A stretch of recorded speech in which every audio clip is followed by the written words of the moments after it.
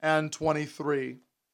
Amen. And as we turn there, I do want to encourage you, amen, that it has just been so refreshing to be able to hear so many positive reports of what God is doing in the church family, even through this situation that God is working and providing and blessing and healing. And so I'm so encouraged by those positive things that God is doing among us today. Jude 1, verse 22 and verse 23. The Bible says, "And of some have compassion, making a difference, and others save with fear, pulling them out of the fire, hating even the garment spotted by the flesh." Would you read again with me these two verses? Read it out loud with me. "And of some have compassion, making a difference, and others save with fear, pulling them out of the fire, hating even the garment spotted by the flesh." I invite you to pray together with me one more time. Let's ask the Lord specifically to speak to us in the next little while from His Word. Lord, we love you and we thank you so much, Lord, for your Word that is available and accessible for us today.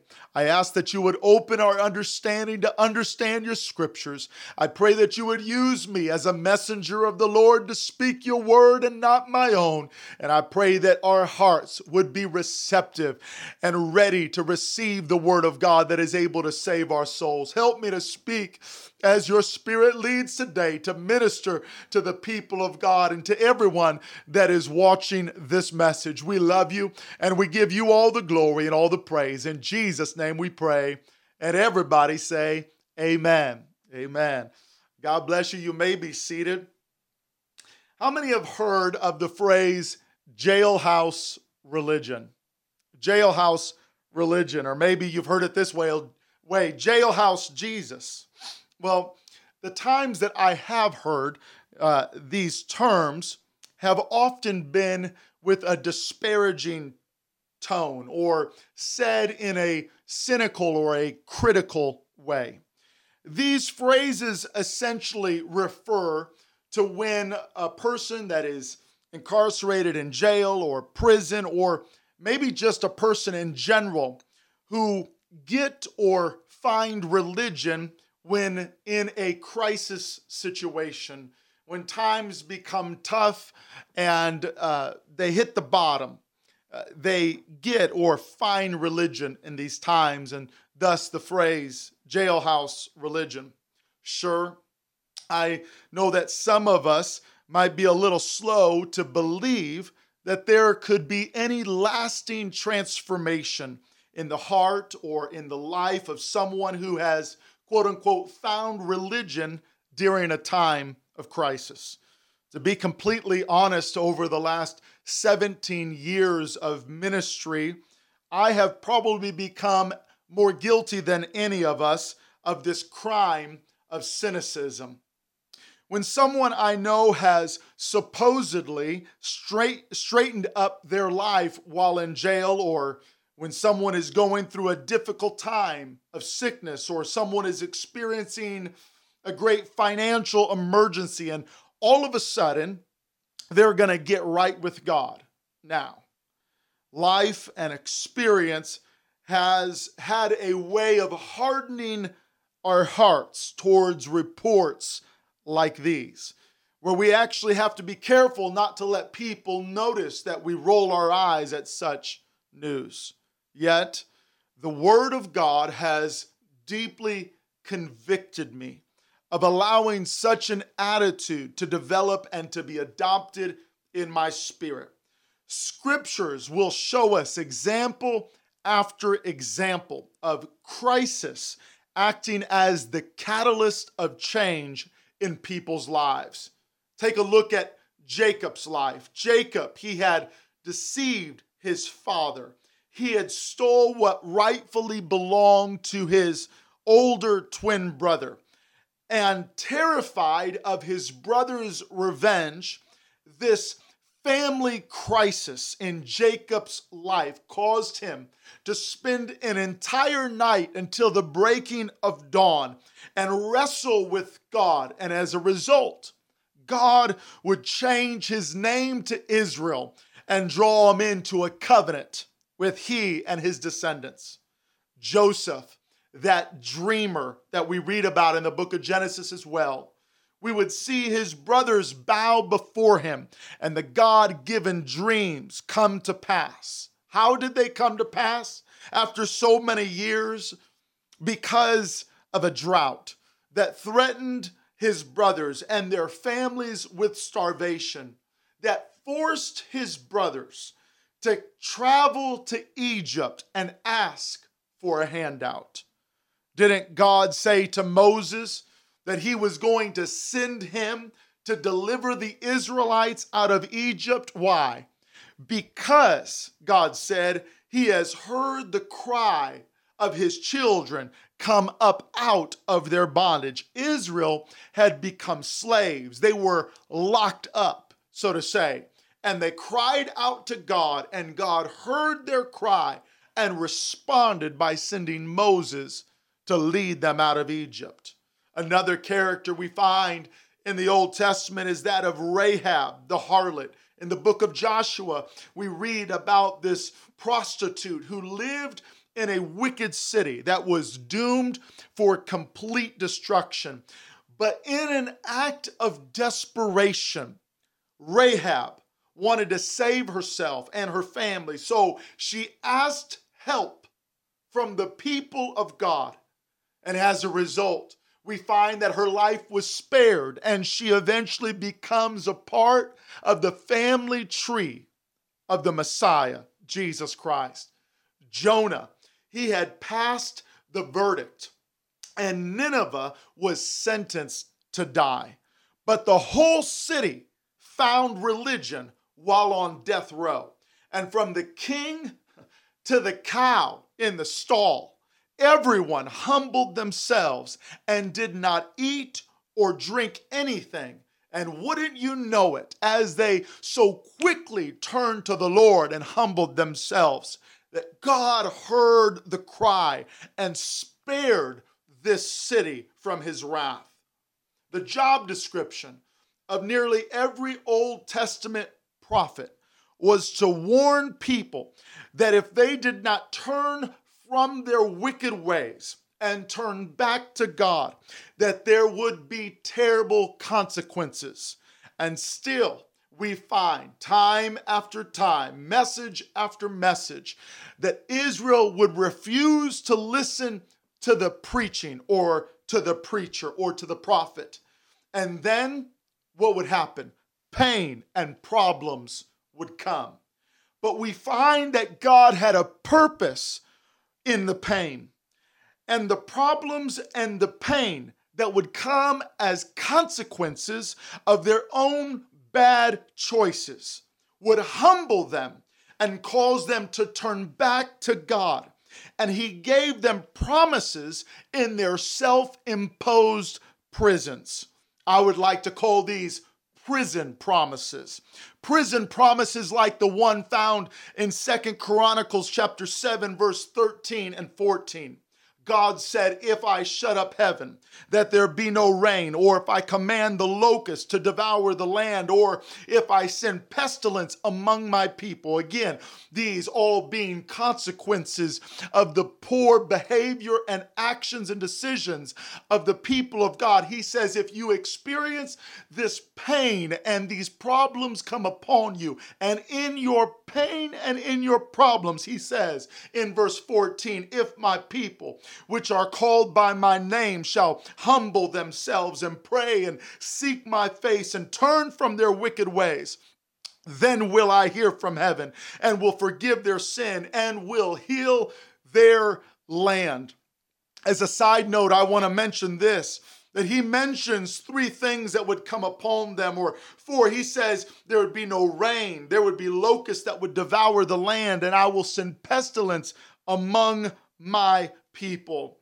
Did you know what the synonyms of the word for pestilence are? Synonyms for the word pestilence are plague, disease, epidemic, virus, pandemic. I promise you, I'm not making this stuff up. God said that if people are going through a pandemic, and in that crisis, they humble themselves, they call on the name of the Lord, they turn from their wicked ways, God says, I will hear your cry in these bad times. God says that when they begin to feel the pain and experience the problems, and they turn to Him in bad times, He is there waiting to hear and waiting to heal. Now, these examples that I've given you, they are all from the Old Testament, but let me quickly reference for you some from the New Testament. For those of you that like to disregard the Old Testament as being out of date or irrelevant, let me mention to you about the man we find in the Gospels. Jesus finds a man from Gadara who was possessed with devils and living among the tombs in the cemetery. That when he saw Jesus a long ways off, that this man ran to Jesus and worshiped him, though he was as low could get. We find that this man, in his lowest point of his life, he ran to Jesus, and Jesus did not ignore him. Jesus did not stiff arm him, but Jesus, we find, delivered the man.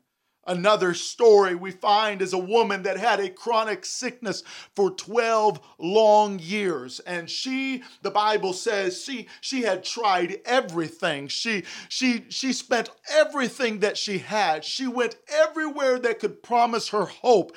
But all of these ventures left her worse than she was when she went to these that were supposedly able to help her. And after she had tried everyone and tried everything, finally she turned to Jesus, and she went to Jesus in an act of desperation. And again, we find the Savior releasing virtue from himself in healing and making this woman whole.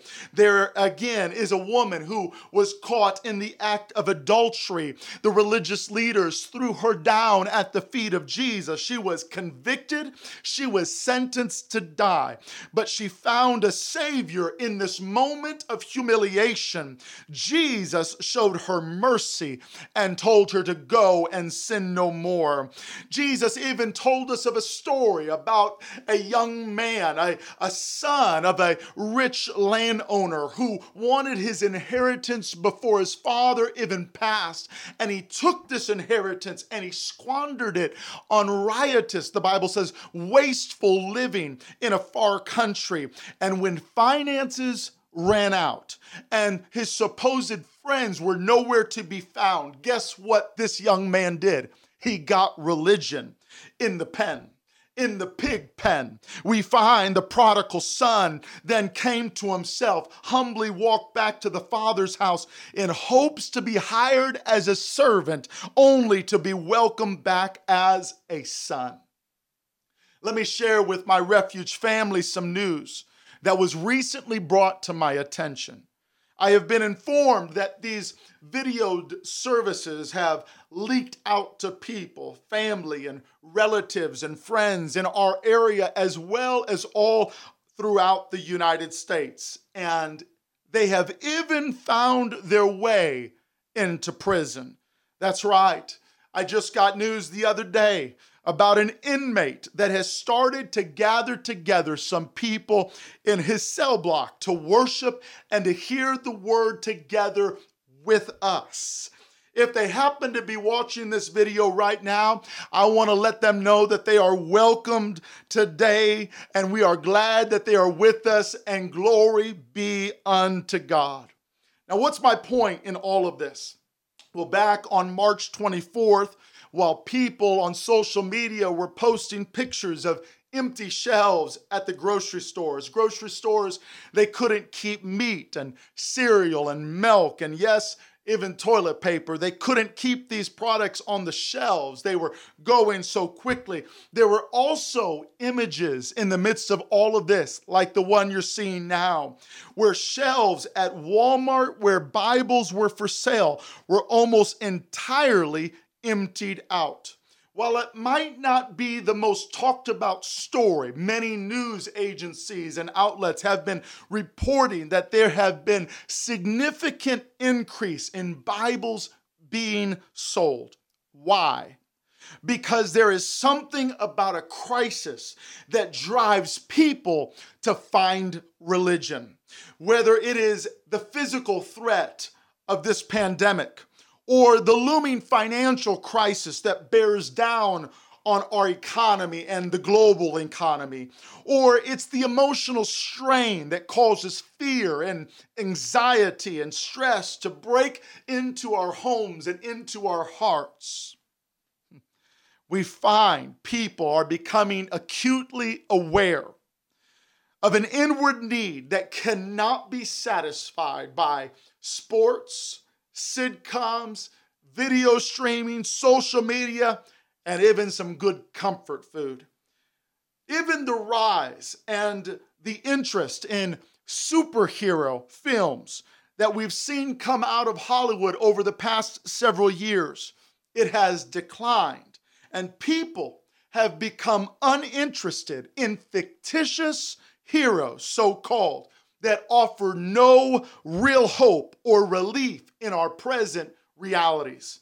People are looking for a Savior, a real Savior, one who is able to satisfy and one who is able to speak calm to their storm. Refuge family, I'm calling you today to, instead of putting life on pause and simply look for ways to pass the time, waiting for all of this to become a memory. And of course, isn't that the temptation of this hour? Isn't that the very thing that many of us have been tempted by, to simply put life on pause and just look for meaningless ways to pass the time? Instead, I call the Refuge Church to redeem the time and look for opportunities in the crisis. I've heard myself and I've heard others saying things like this: I cannot wait for things to return to normal. I'm sorry to be that guy, but let me say that what we're hoping for might not ever happen again. If I could compare this unprecedented moment to another life-altering event that most of us that are watching this video can vividly remember, things never returned to normal after September 11th, 2001. I explained to my kids that when we travel, especially by plane, what things were like before the terrorist attack on 9/11. And of course, they look at me in unbelief. But I have contemplated many a time since COVID-19 has wrecked our calendars and began shaping our daily lives. When the dust settles from this pandemic, what will the new normal look like for our world? This next question might sound harsh, but hear me out. Do we need things to return to normal? Do we need things to return to normal? Or maybe we would be more accurate in classifying it as a want. Sure, economically speaking, and the ability to assemble ourselves together, and the list could go on. Some of those things, yes, there is a need. There seems to be a genuine need for those things to return. But as a church, as a body of people that claim to be citizens of heaven, who are looking for the second coming of the Lord, do we really need things to return to how they were? Some might even ask, is this the end? With COVID-19, the plague of locusts sweeping through the Middle East still today, even earthquakes happening here recently, like the 5.7 magnitude earthquake that shook Salt Lake City back on March 18th, which ironically broke off the trumpet that was attached to the golden image at the top of the Mormon temple of the angel Moroni that supposedly, I understand, is fit to his lips or put to his lips to herald the coming judgment of God. And this trumpet broke off. Some will ask, is this the end? And in my opinion, this appears to be at least the beginning of the end. Consider how fast things have been changing in our country and in what is commonly referred to as the land of the free. Now, do not misunderstand me as one that is undermining the precautionary measures implemented by our federal and state governments. I am not doing that. In fact, I believe that these measures were put into place for our population's protection with good intentions. But beside all that, here is my point.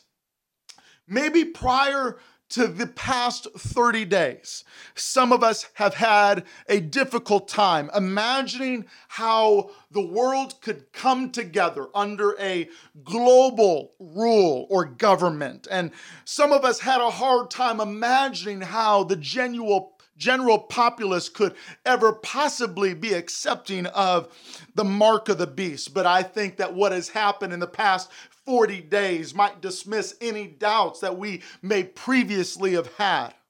The Brookings Institute, which is an American research group funded in an American research group that was founded in 1916 on Think Tank Row in Washington, D.C. This group conducts research and education in the social sciences, primarily in economics and tax policy, metropolitan policy, governance, foreign policy, global economy, and economy development.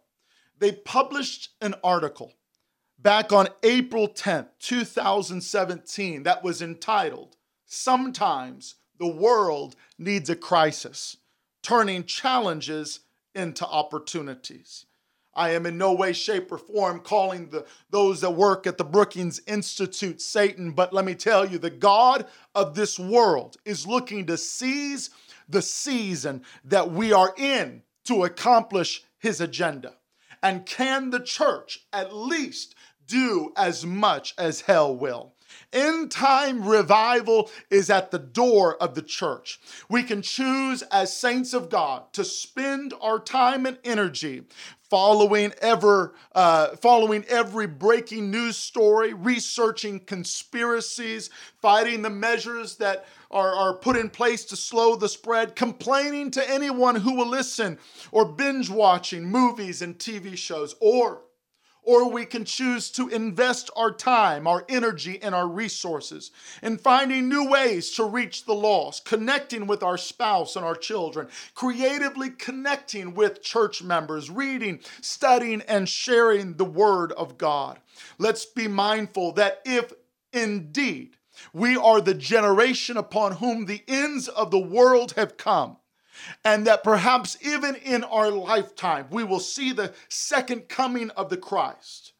Listen, not being able to sit down at a restaurant, struggling to find toilet paper at the store, or being forced to homeschool our children and practice social distancing, this and these things will be the least of any real issues that we may live through. Listen as I read from Matthew 24, verse 6 through 9, and I'm coming to a close. Matthew 24, verse 6, it says, "And ye shall hear of wars and rumors of wars. See that ye be not troubled, for all these things must come to pass, but the end is not yet. For nation shall rise against nation, and kingdom against kingdom, and there shall be famines and pestilences or plagues, pandemics, and earthquakes in diverse places. All these are the beginning of sorrows. Then shall they deliver you up to be afflicted, and shall kill you, and ye shall be hated of all nations for my name's sake. You might ask, what are you doing, Pastor? Are you trying to scare us? Well, listen, I'll do what it takes, but I believe that the church needs to be shaken awake. I believe that we need to recognize this moment and that perhaps the end times really are upon us. And maybe with it, there is a revival that is unprecedented to anything that we've ever seen before. Returning to our text today, Jude 22 and 23, it says, and some have compassion, making a difference, and others save with fear, pulling them out of the fire. What Jude is saying, that there be some people that if you love them, if you show them compassion, if you show them kindness, they can very easily turn to the Lord and become believers and be born again. But others, Jude says, others that have been hardened by the times and been hardened, their hearts have been hardened. He says others that it will take something, a fear that will pull them out of the fire, snatching them out of hell's flames.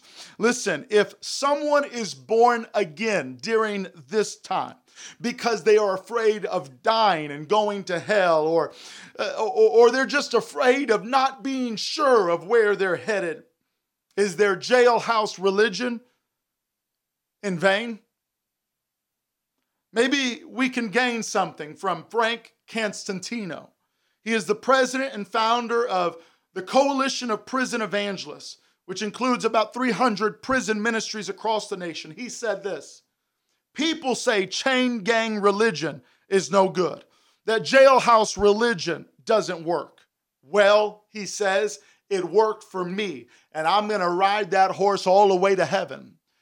Listen, there may be someone that has never been open to hearing you share Jesus Christ with them before, but these unique days that we are living in has opened up their heart. I received a call just the other day from someone that I have never met before. Her name is Connie, and her brother used to attend the Silvers Church, now lives in Newton, Iowa, I believe. Her name is Connie Ray, and she called up wanting to be baptized in the name of Jesus. And I suspect that we are going to be getting more calls just like that of people wanting to be baptized, people seeking to be filled with the Holy Ghost. And listen, these times, don't dismiss it. Don't dismiss it. Don't be cynical of it. There might be someone listening to this message right now, and you know that you're not right with God, or you are unsure of where you might spend eternity if you were to pass from this life today, or you're just looking for an anchor that is secure in these uncertain times. Well, let me tell you about a Savior. His name is Jesus, and He really can make the difference in your life. He can satisfy what the world has been unsuccessful in satisfying in your life. I would to God that you, right where you're standing or sitting, would lift up your hands right now and just begin to call upon the name of the Lord Jesus. Lord, we love you. Lord, we need you. We call on your name. We recognize that you are a God that does not dismiss the cry of those who in crisis, in desperation, will reach out and call on the name of the Lord. You don't dismiss those cries, but in fact, we find that it seems that your ear is even more attuned to those types of cries. And I pray that we as a church, that we will do the same, that our ear will be in tune with the cries of people that are looking for religion, that are looking for relationship with the Savior. And Lord, if there's anybody that is watching this video that has not yet been born again, that needs to repent of their sins, I pray that you would humble yourself even now, that you would begin to call upon the name of Jesus and confess every sin and forsake it and choose to follow Jesus and put your faith in a Savior that is able to redeem, that is able to restore, that is able to deliver. Oh, hallelujah. I'm going to let you go. But I would that you would turn on your favorite worship song and just begin to spend some time with the Lord. If you are someone that is a saint of God, let the Lord touch your heart and draw you into the harvest to be sensitive to the lost souls that are all around us. If you are someone that is not right with God today, I would encourage you to please find a place of prayer. Call on the name of the Lord. I promise He will listen to your sincere cry. He will find you. Oh, hallelujah. We worship you, Lord. We thank you, Jesus. Glory to God. Glory to God. Have your way, Lord. Even